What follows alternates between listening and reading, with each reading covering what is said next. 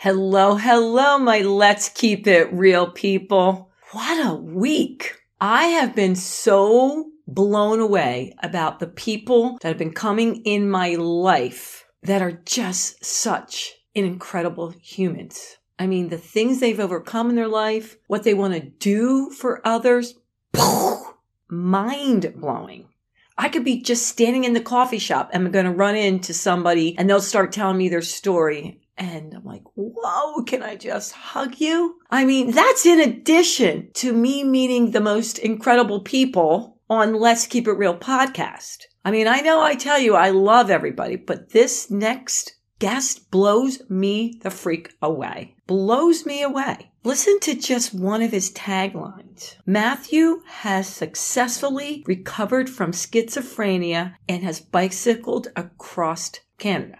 And I don't want to tell you too much about what he's doing, but he has this platform he formed called MindAid. And it's all about helping people with mental illness, especially in developing countries, so they can get access to basic mental health care. Talk about giving back. I just loved my time with him. I know you are going to be inspired and want to share it, like it, and rate it. You know how much that means to us. It really does make a huge difference.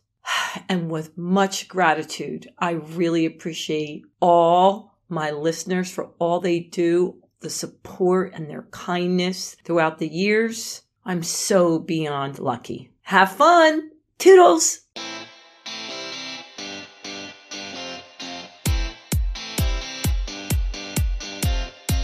This is Let's Keep It Real with Sandy Joy Weston, your weekly dose of positivity with awesome stories and guests from all over the world. It's an opportunity to learn some great new things and expand your mind. We'll tackle topics from all areas of life, and as always with Sandy, the sky's the limit. Hello, my Let's Keep It Real people. This has been such a great month. I've been very fortunate in what you requested for me to bring on with topics and guests. I've been delivering. So this one is a huge topic that you guys have said you wanted to hear more about hopefulness. They said, I'm going to say hopefulness and ideas to help with the mental health issues. And they've been all over the place, from minor to major.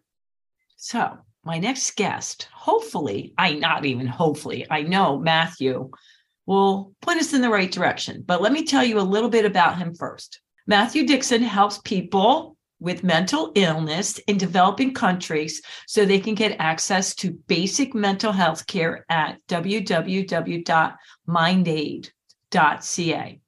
MindAid steers people towards 7 nonprofits using their models of basic mental health care, which are low cost, proven effective, and scalable. Matthew, this is just a scratch on the surface of what you've done, as well as I love the fact that your highlights of Matthew inspirational story include bicycling across Canada and successfully recovering from schizophrenia. Like those were just the throw-ins. Welcome. I'm so happy to have you here, Matthew. Oh, thanks for having me on, Sandy. This is great. Thanks. Yeah. All right. So before we get into it, one word, I asked my guests to pick one word to best describe your past 30 days. What would the word be and why? And if you want to go out longer, you can go out longer. I'll probably say transition. Okay. Transition. Yeah. It's I'm really turning over a new leaf and just levels of joy, happiness, peace, contentment. It's I wouldn't say the last 30 days, but could be the last 30 days or longer. But yeah, it's I'm really just feeling good these days after a long battle with schizophrenia for decades. So it's yeah. So let's just dive right into it. A lot of people, before you came on, I send out what the topic is, and I got a slew of questions, a lot of them about your journey. And so I want to dive into that first, and then we'll talk about what you're doing in the other countries. So I think for many of us, let's just back up a second and explain what schizophrenia is. Because I know I don't like to assume people know.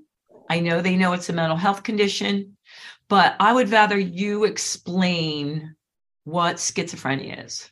Yeah, so I'm not an official schizophrenia expert, No, but if that you even want this. exists. I've got my own experience and things I've read. So one of the myths is that, well, it's not really a myth, but some people with schizophrenia don't hallucinate. 25% of people with the disease don't, and I was in that 25%. Okay. So yeah, so that did make my life easier. And the 75% of people that do hallucinate, those can be any of the five senses. And for the most part, I would say they're relentlessly tormenting.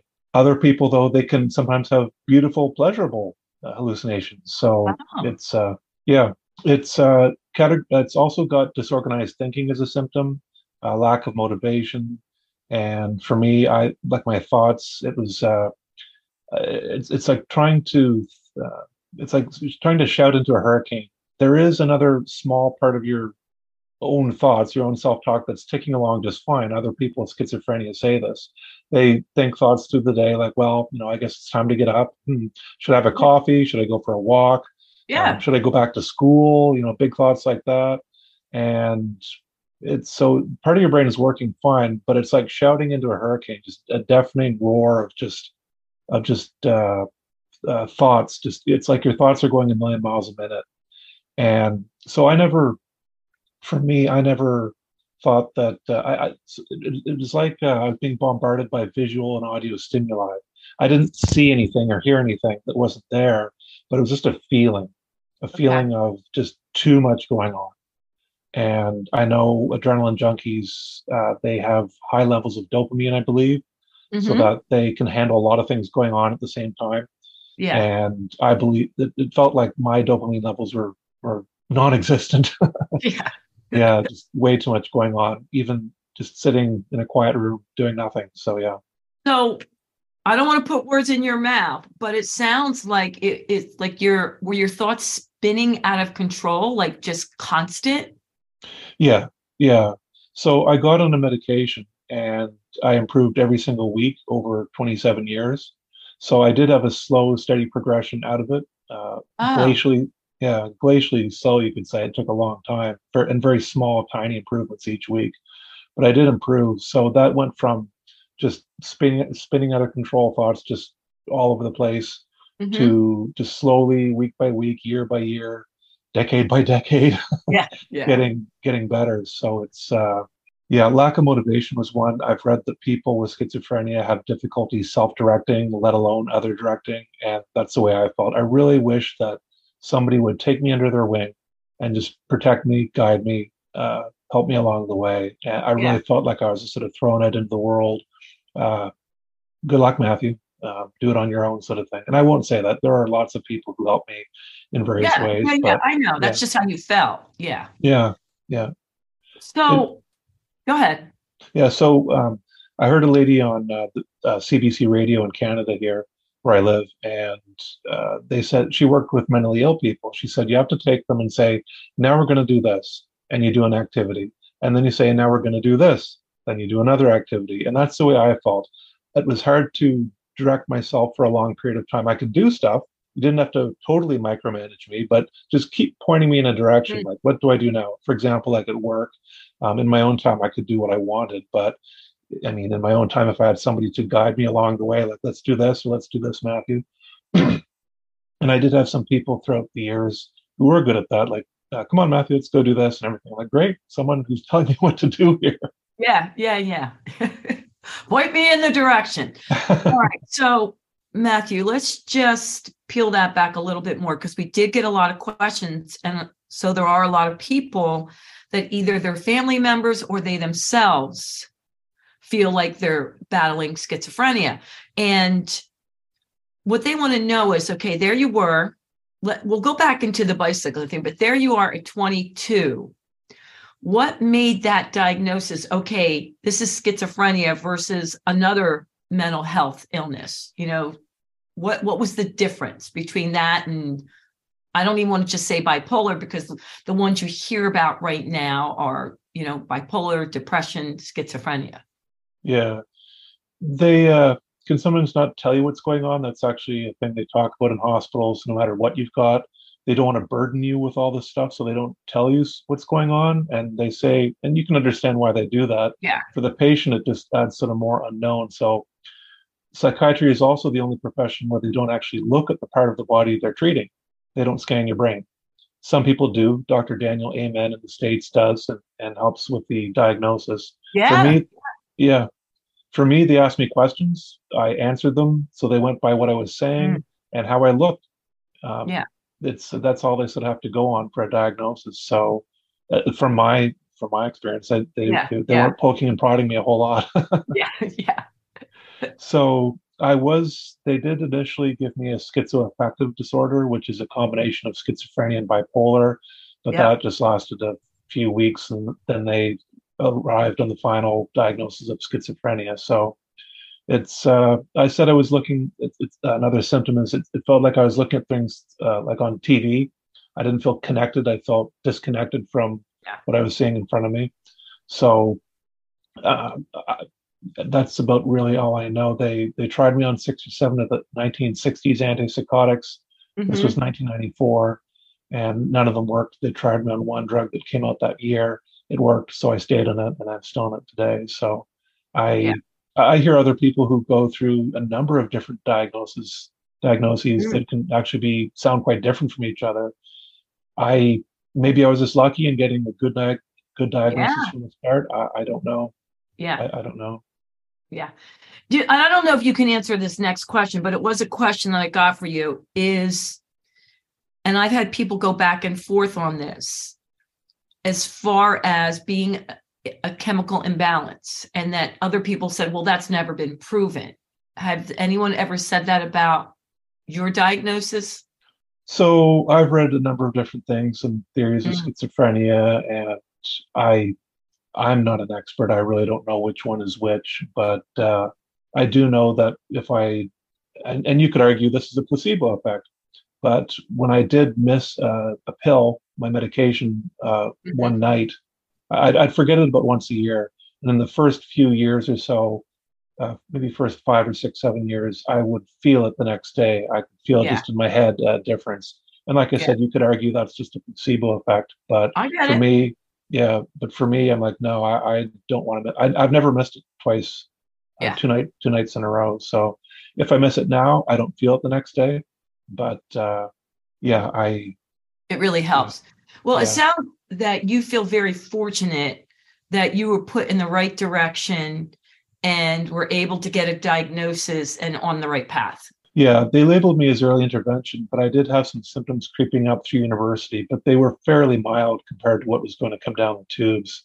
I mean, I was getting mostly A's in engineering. I biked across Canada. I was on the university rowing team. I did a triathlon. I was living on my own, paying my own way through university. Yeah. But I just didn't feel right in certain ways. And but when I got sick, I thought, oh my gosh, why didn't I get help sooner? But if you look back on it, I don't know if they'd have given me help sooner if I could do all that stuff and be okay. Maybe I don't know. But I did know that taking my medication was one of the few things I could actually do to get myself better. And when you're feeling so helpless and so utterly useless, there's nothing it feels like there's so little you can do to get yourself better. You want to snap your fingers and say, fix me now, fix me now. You're just looking at your clock all day long. Oh my gosh, it's a long day to get through, and another day like that. It's it felt like there's very little I could do to stop the pain. And as much as I didn't want to have to take a medication, I just biked across Canada. I was on the top of the world, and then have to be given a disease, and then I felt like I was ball and chain to this medication. But at the same time, I knew like that was one of the few things I could do to get better. So I was like, get that drug into me. So I hear you. And I understand. I talk to a lot of people that they want it to be the last resort, and you don't want it to be, people say, I don't want it to be just a quick fix, but so many times it's so helpful for you able to get more help and to deal with life and reality. I hear it all the time. The right medication with the right therapist and counseling. So I'm really happy for you. I really am. But I want to back up because you just mentioned the bike trip. So in the thick of things, here you are in the university, and then you mentioned that you biked across Canada. Now, were you still in school or had already graduated, and why? No. And I have so many questions. I was still in school. So in my second year, my parents had put out an article from the newspaper about this group that bikes across Canada each year. It's called Tour de Canada, and you could sign up for it. So anyway, I looked at the article and thought, oh, that's neat. They were always clipping me articles out of the newspaper about neat things. Anyway, I tucked it away in my drawer. A year later, I was going through my drawer and saw the article again. And I was just in a different headspace. I wasn't really enjoying engineering, but I didn't really know what else to do. So I decided to finish my degree because it was a good degree to have. But Yeah. I didn't really know what else to do. I was sort of directionless as far as careers go and education and what I should do with my life. Even though I was a straight A student, I could have done lots of things. I didn't feel pulled in any one direction. Mm. And anyway, I was reading this article again, and there was a phone number at the end to phone for more information. And within minutes, I found myself on the phone, phoning this number, asking for more information. I'm like, Matthew, you don't usually do stuff like this. What's going on here?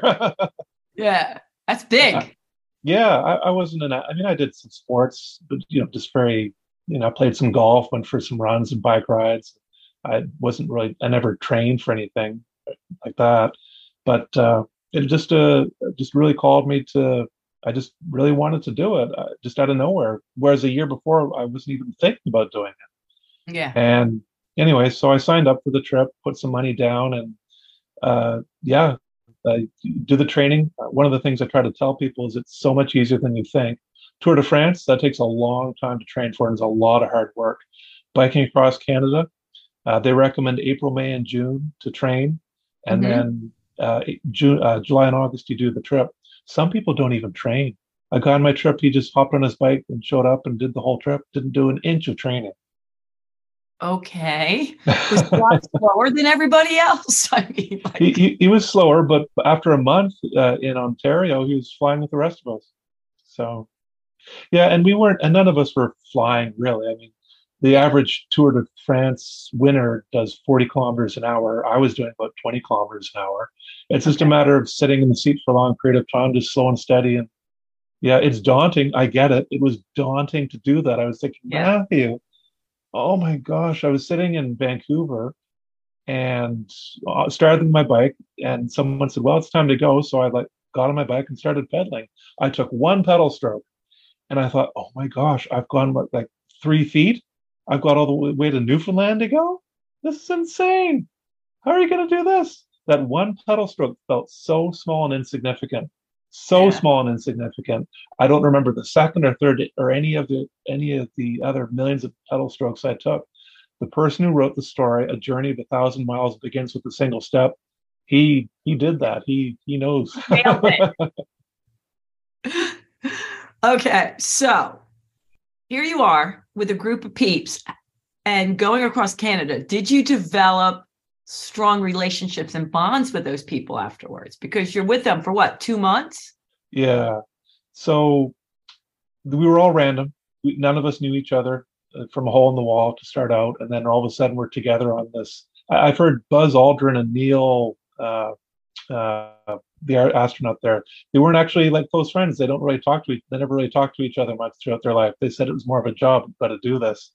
So we broke out into groups. There were a number of French people on the trip. The rest were mostly English.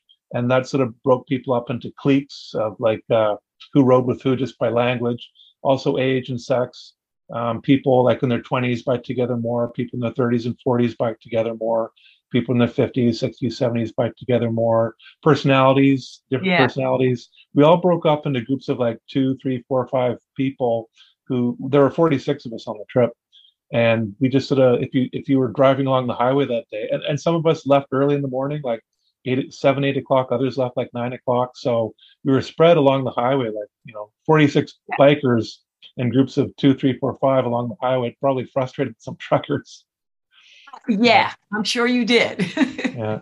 Oh, there were some altercations, but for the most part, it was fine. It's Yeah. yeah. Yeah. Okay. Well, that sounds like an amazing time and a wonderful experience, one that I think many people would enjoy. I really do. I know a lot of people that would enjoy something like that and they would remember it their entire life. But then you mentioned you came home and that's when you got hit hard when you were like 22. So you had already graduated at that point, correct? Almost. I was in my last term of my last year, my fifth year of engineering, and Oh, okay. yeah, I was. It was February, I think February, January, February, and I started to have suicidal thoughts. And I thought, Matthew, that's not good. You got to get that checked out. So I went to the university health clinic. They took me up to the local psych ward in the hospital. And within a matter of weeks, I don't know why it happens like this. At least this is how it happened for me. But I went from muddling through life a bit, still able to do most things or everything really, Hmm. to just flat on my back, incapacitated, not knowing whether I was going to live or die from one moment to the next. Couldn't do anything, just curled up in a ball. And it took me, you could say, like a fern unfolding. It took me 27 years to unfold. My God. So let's take those years back. Were you able to graduate then? Did you get through? Yeah, so I was in the hospital. I had to fail out of my last term, those courses I was taking. That was Yeah. hard to have a straight A student say, sorry, I got to fail out of university. Yeah. Yeah. But whatever, lots of people do that. It's not the end of the world. But it was, for me, it was a blow to me because I never had much tragedy to deal with in my life before. So anyway, I was in the hospital 6 or 7 times that year, and then the next year I was in a group home for 3 years. When I was in the group home, I went and took one course a term for those 3 years to finish off those last Huh. 6 courses or so. So I graduated while I was living in a group home, and I can tell you when I got my degree, I just had a big. After I wrote my last exam, I had a big Cheshire cat grin on my face the whole way home. I'm sure you did. I mean, what an accomplishment, right? And a Yeah. long road. All right. So then what? Because now I know we got all these years. Did you ever go into engineering? No, I got my degree. I finished those 6 courses, but I was able to do those. I didn't know if I'd be able to. I did. I pulled it off, but I didn't have the strength to be an engineer. I didn't want to be phoning pulp and paper plants saying don't put that pollution out into the atmosphere or all those sorts of high level things. Uh, that was actually a fear of mine from the start of engineering. Was I don't think I could be.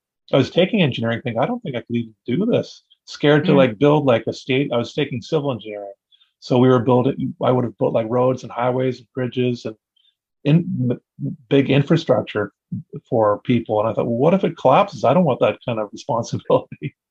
So that's one of the reasons I didn't really want to continue on with it. I just got it to do something. But when I was sick with schizophrenia, I couldn't handle the pressure of just simply phoning somebody and just dealing with all that. I just didn't Yeah. want that. Yeah. So I did data entry and filing, which I don't really Oh, enjoy much for many, many years, but it was one of the few things I thought I might actually be able to do. So I kind of sucked it up and said, well, it's going to be rough for a while. Let's do this. So, but now that I'm feeling better, I've wanted to bike across Canada again. oh, I think about it a lot. I've thought about it for years, and I keep trying to maybe do it again. This time, if I did it, it would be a fundraiser for what I work on with mental health. yeah. So it's but I love being outdoors, love traveling, I just love going places, being out in nature. I'm not a huge city person. I like going in, but after a while, I'm like, well, where's my mountains and rivers and streams? Yeah. Yeah. Yeah. So now let's talk about this big passion, which is what brought you here. When did you get inspired to start Mind Aid? Well, I'll tell you, when I was in my worst year in '94, a lady saw me walking down the street and she said, Matthew, you look like you're walking through a world of flying glass. And I was like, yeah, thanks for acknowledging that. Thanks for saying that because that's exactly how it feels. I was never paranoid. I know paranoid schizophrenia is a thing. I was never classified as paranoid, but it felt like there was this danger around or terror. Maybe I had depression and anxiety too, so maybe it was anxiety, but it was just a feeling of danger, fear, pushed Mm. way beyond my comfort zone. It literally felt like I was walking on a tightrope over shark infested waters, being thrown out into the ocean circled by sharks. It's terrifying. So, I mean, to walk 5 minutes down the road, I didn't know if I could even do that. And so, feeling that way in Canada with an okay mental health care system needs work, like every mental health care system around the Yeah. world. Yes. My heart, yeah, my heart went out to people with mental illness in developing countries with extreme poverty, war-torn countries who have, I mean, I was getting treated mental illness. Other people in other countries have untreated mental illness for years. Yeah. I was Oh, like, yeah. how do they do that? My heart went out to them. So I don't know why I never went looking for content online for mental health in developing countries. I never did. I don't know why. It was never thrown in front of me until 2017, and a TED talk by Vikram Patel. He created these models of basic mental health care back in the 90s, and so I started researching the cause, and I ended up making my website. And yeah, So wait, what year was that? the the year I made the website, Yeah. 2018. 2018. Yeah. And now what's this response that you're getting from around the world? Can you track how many people are going on it and everything? Are you seeing the activity? Yeah, it still gets low numbers for now. I'm hoping that it will get more traction as time goes on. People are paying more attention to it, and I'm very happy about that. It's the world's first website, as far as I know, with all the groups helping people with mental illness in developing countries on one site. They're otherwise scattered across the web. And I mean, basically, it's a simple curation site. But Mm. if you wanted to go and help someone in Uganda or other places in the world with mental health, where would you go? Well, it would take you a while to find the groups helping and choose which one you'd want to donate to. There are groups. So anyway, I'm proud of that I've got this Yeah. site. So it's people are starting to pay more attention, and people with more clout are starting to say, Matthew, this is really good. That's we want to. I'm trying to get more. I am getting more media appearances and whatnot. So people are reaching out to me and are interested in this. So I'm excited about that. I'm excited for you. So every day then, as far as like, I know you were saying that it steers people towards 7 nonprofits using these models of basic mental health care. Is it every day that you have to be aware of what the new developments are, or do you have to keep up on what's going on? And I mean, there's so many different countries. Like, how do you know what's going on in every single country? Yeah, so I found those 7 to start with, and I keep finding more as time goes on. And for the most part, though, it's a vastly under-resourced cause, and it needs so much more help. I would love, as the years go on, where my website it becomes more and more comprehensive with a list of countries and groups by country. Right now, there are many countries I don't have any groups for that I haven't found. I could do a better job of this by digging deeper. I it's not right now. It doesn't have all the groups helping. It has as many as I can find, and as time goes on, and I keep finding more, I add them to the site. So it's definitely a really good start, and no one else has done this. No one's gotten as far as I have so far. So. I've never heard of something like this. I was so intrigued by it and so excited. There is a lot of people, I don't even know if you would know this answer. They said, well, what about the people in their US? Is there a site for them to go to that you know of? So the US has all their mental health programming that we can find in the US. One of the groups that helps women with depression in Africa, one of the nonprofits I steer people towards, their name is Strong Minds, and Oh, they've I started. like that. Yeah, they've started Strong Minds America. These models of basic mental health care are low cost, proven effective, and scalable. And the World Health Organization is trying to figure out the best way to roll them out to the masses. They've found that using these models of basic mental health care in developed countries like America, they're working. And Strong Minds America, you can see it on the Strong Minds website, and you can see Hmm. the work they're doing, because there's a man from Harvard, his name's Shekhar Saxena. He spoke at the UN and he said every country, when it comes to mental health care, is a developing country. Ooh. That said, I'd still like to be in North America for mental health care than some places in Africa, for Yeah, example. I But agree. but Yeah. generally, what he's saying is we're all classified as a mental health care system. So yeah, it's yeah. And I feel, I mean, I know it's a slow process, but I do feel some of the stigma going away. How do you feel Oh, about that? oh, well, take it back to the 90s when I got diagnosed with schizophrenia.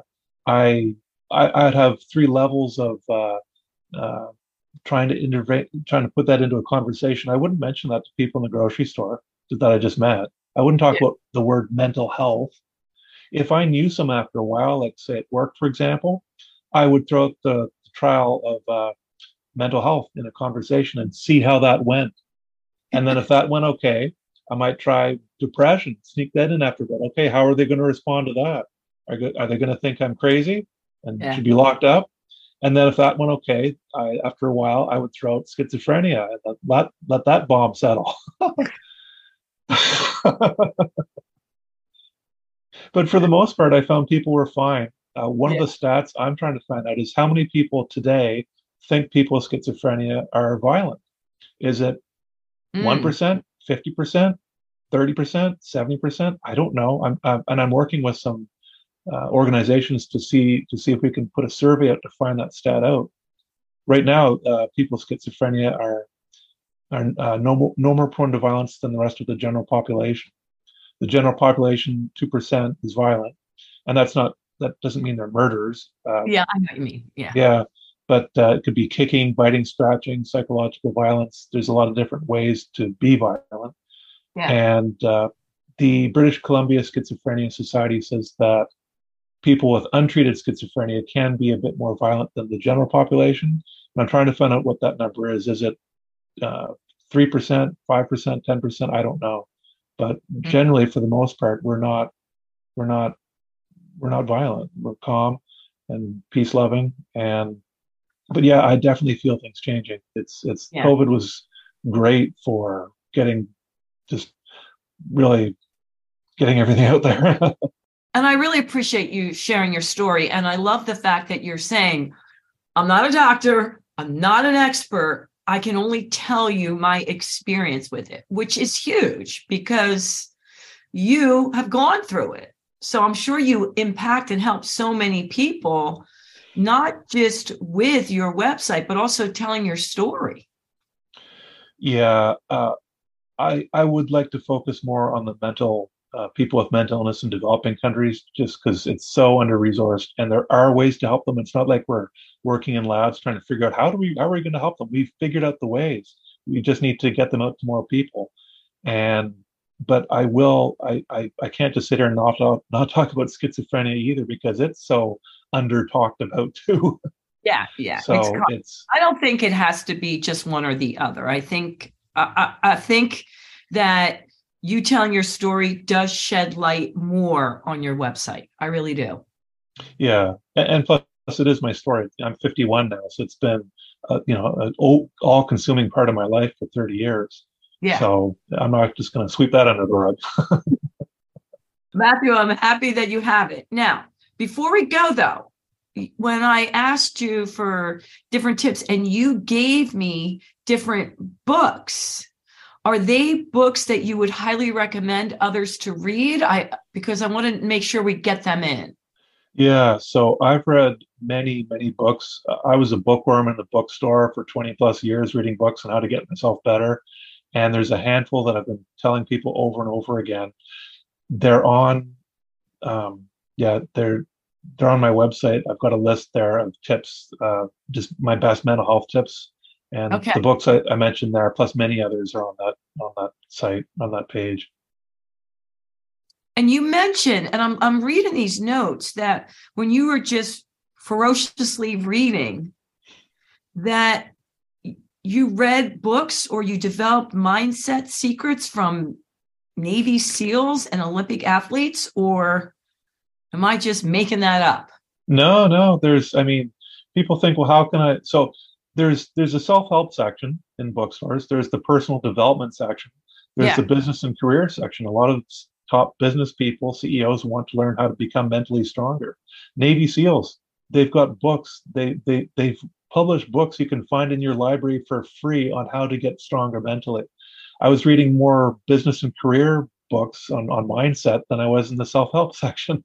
Yeah. Yeah. It's because I believe like there's parts of your brain with mental illness that don't work right. Your thoughts are going a mile a minute, but there's other thought patterns you have, even though you've got mental illness, that still are there and present. There are still a lot of thoughts going through your head all day long that you can think about, thought patterns, mindset stuff. And those are things that you can change. Yes, they won't get rid of your schizophrenia or your depression right away when you get that aha moment with a mindset change, when you Yeah. learn something. But these are things you can change to. I was reading them. No one ever told me to. It's just anything to become strong mentally, to reduce stress. You could say reduce stress. Mm. Psychologists say that people who come in to talk to them often talk about the people in their lives giving them problems more than anything else a lot of the time. If you can reduce people stress, like one of the books, Verbal Judo by George Thompson, it teaches you how to deal with people like police officers do. It's their training, police officers, how to Uh-huh. deal with people with words, not weapons. Unbeatable Mind, that's Mark Devine. He's a Navy SEAL. He trains Navy SEAls. He gives away all his mindset secrets on how to get Navy SEAL mindset tough.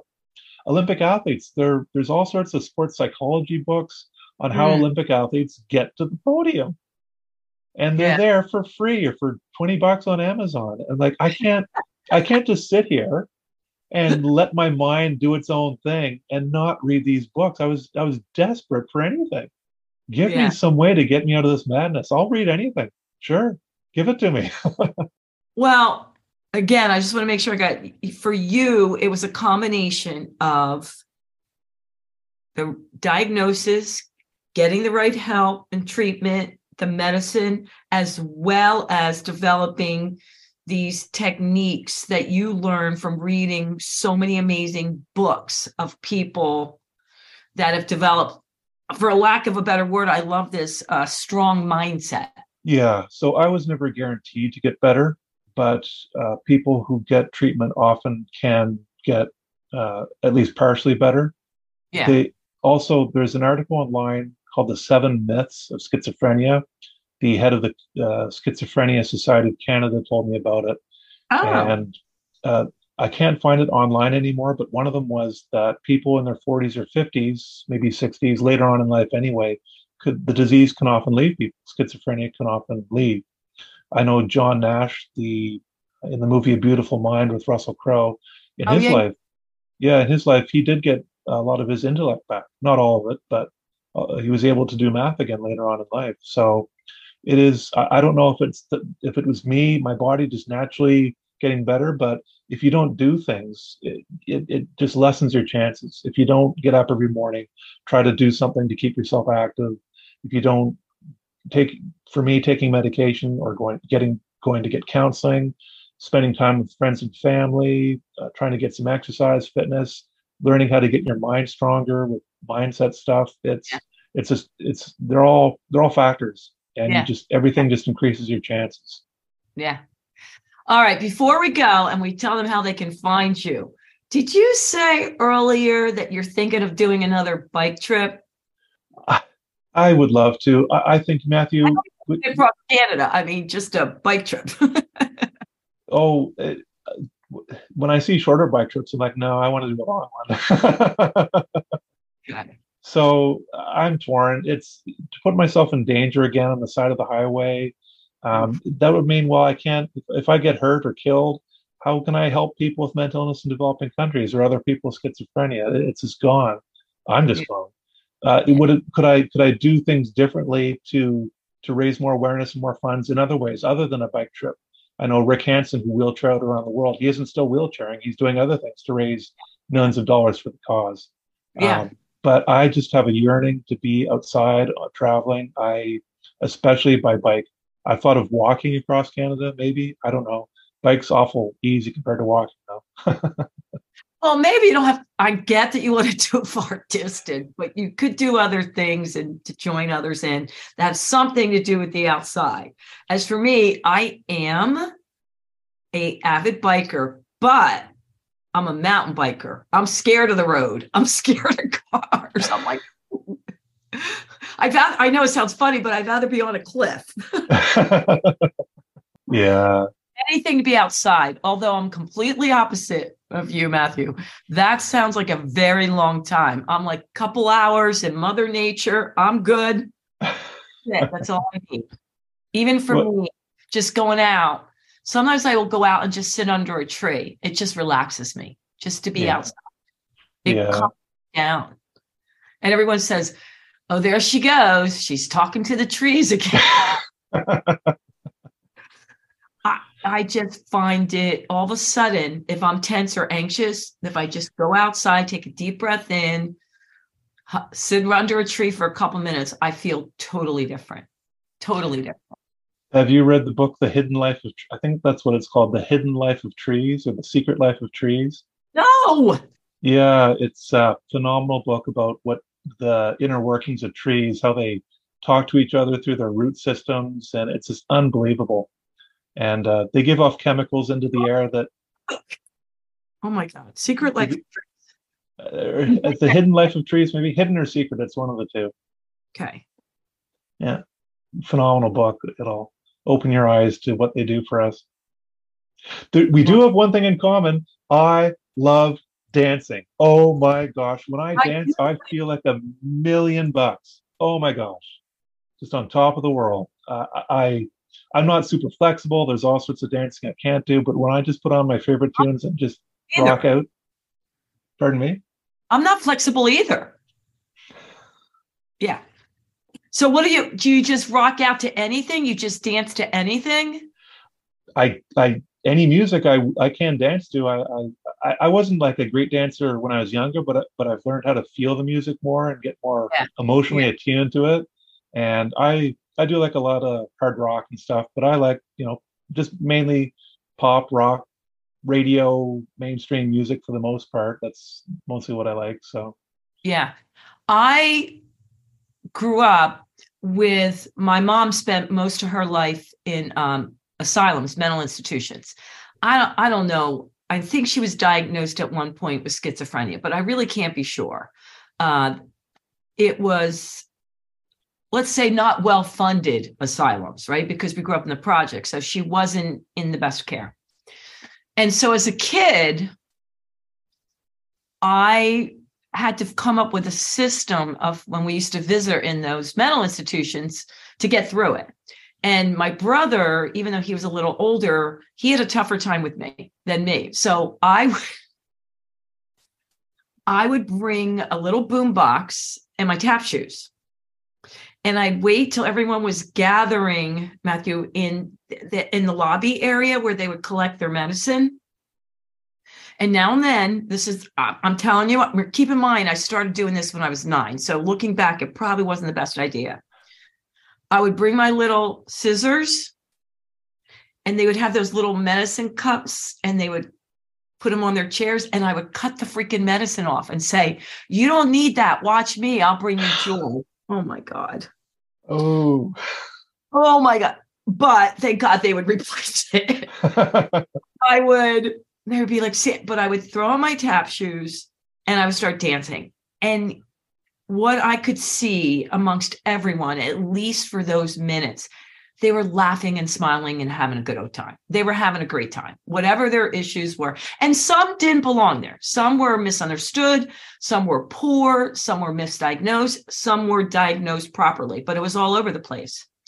And I felt I could see the hope in their eyes. So that's when I realized dance was going to be such a big part of what I would do to deliver joy. I couldn't solve their problems. I couldn't help my mom in so many different ways. But for that little amount of time when I danced, I brought joy, and to this day, that's why it's a big compassion for me. Every hour I will get up and even for a minute and just dance around to music or no music, because it changes my whole mindset. And that's why I call dance resets. Oh, when you really think about it, you can be in a bad mood. You turn on a song, instantly, for me, instantly, my mood improves like a million times. I Like don't know that. how it does it, but it's just like, yeah, let's rock out to this. Woo! Yeah. And depending on what your mood is, the song, the music, it just changes everything. So that's why for me, it's always been, I can't cure, I don't know the answer, but for those people I can reach, or anything with prevention, like, you know how you're so strong in Mind Aid for the third world countries and poverty. I'm in a way on the other side of anything I can do starting in grade school, high school, colleges, to do techniques and tools, what you call, I love the strong mindset. I teach techniques and tools to help, with the everyday stresses, anxiety, and overwhelm. So when things hit the fan, you already have these skills developed. And I think the main reason I really am so passionate about it, because there are people I love I couldn't help. You know what I mean? Yeah. Yeah. Yeah. And so the combination of that, is really, to me, so magical to have that end being able to help the extreme situation, as well as stuff that you do every day. That's why I liked hearing, like you say, it's the medicine, it was the treatment. I love that you dance and that you practice these mindset skills. And I'm a really, really big fan of the Navy SEALs. I even brought them to one of my health clubs to do training, and it was not for the fitness training. I wanted them to do the mental fitness training to my staff, and it was phenomenal. Yeah. And the athletes. So I love that you're combining them. Matthew, we have to go, but this has been wonderful to have you on. And tell them again how they can find you, support you, and your website, and anything to do with Mind Aid. Yeah, so mindaid.ca, mindaid.ca. All my links are there, all my social media channels. I'm on YouTube, TikTok, plus a lot of other social media channels. Please go there. There's my best mental health tips. You can see the links there in the About section. And those, I really recommend you look through those for any kind of mental, not any kind, but sort of general mental health, plus other resources for schizophrenia. There's a couple YouTube channel, plus some other things that could really help people with schizophrenia, like avatar therapy. And yeah, that's another topic. But for people with mental illness in developing countries, there's 10 nonprofits there now. It's actually not 7. I found some more.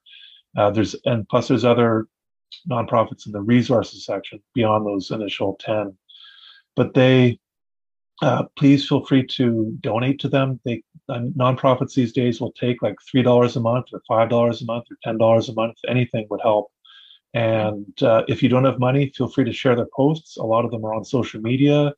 I think one of the biggest things you can do is just having conversations about mental health in developing countries. It doesn't take long if you meet someone in the grocery store to talk about mental health in developing countries. We've been buying goats, throwing wells, building schools for people in developing countries for decades. Just throwing one more thing. Now that we can talk about mental health now, throw in mental health in developing countries. And people say, oh, okay, I get it. People, you can see the lights go on in just like a 5-10 second conversation, 20 seconds. Oh yeah, mental health. Never thought about that. Oh yeah, well, what can I do to help? Well, go to some of these websites and point people in this direction to some of the people who are on the ground getting people basic mental health care. So I appreciate it.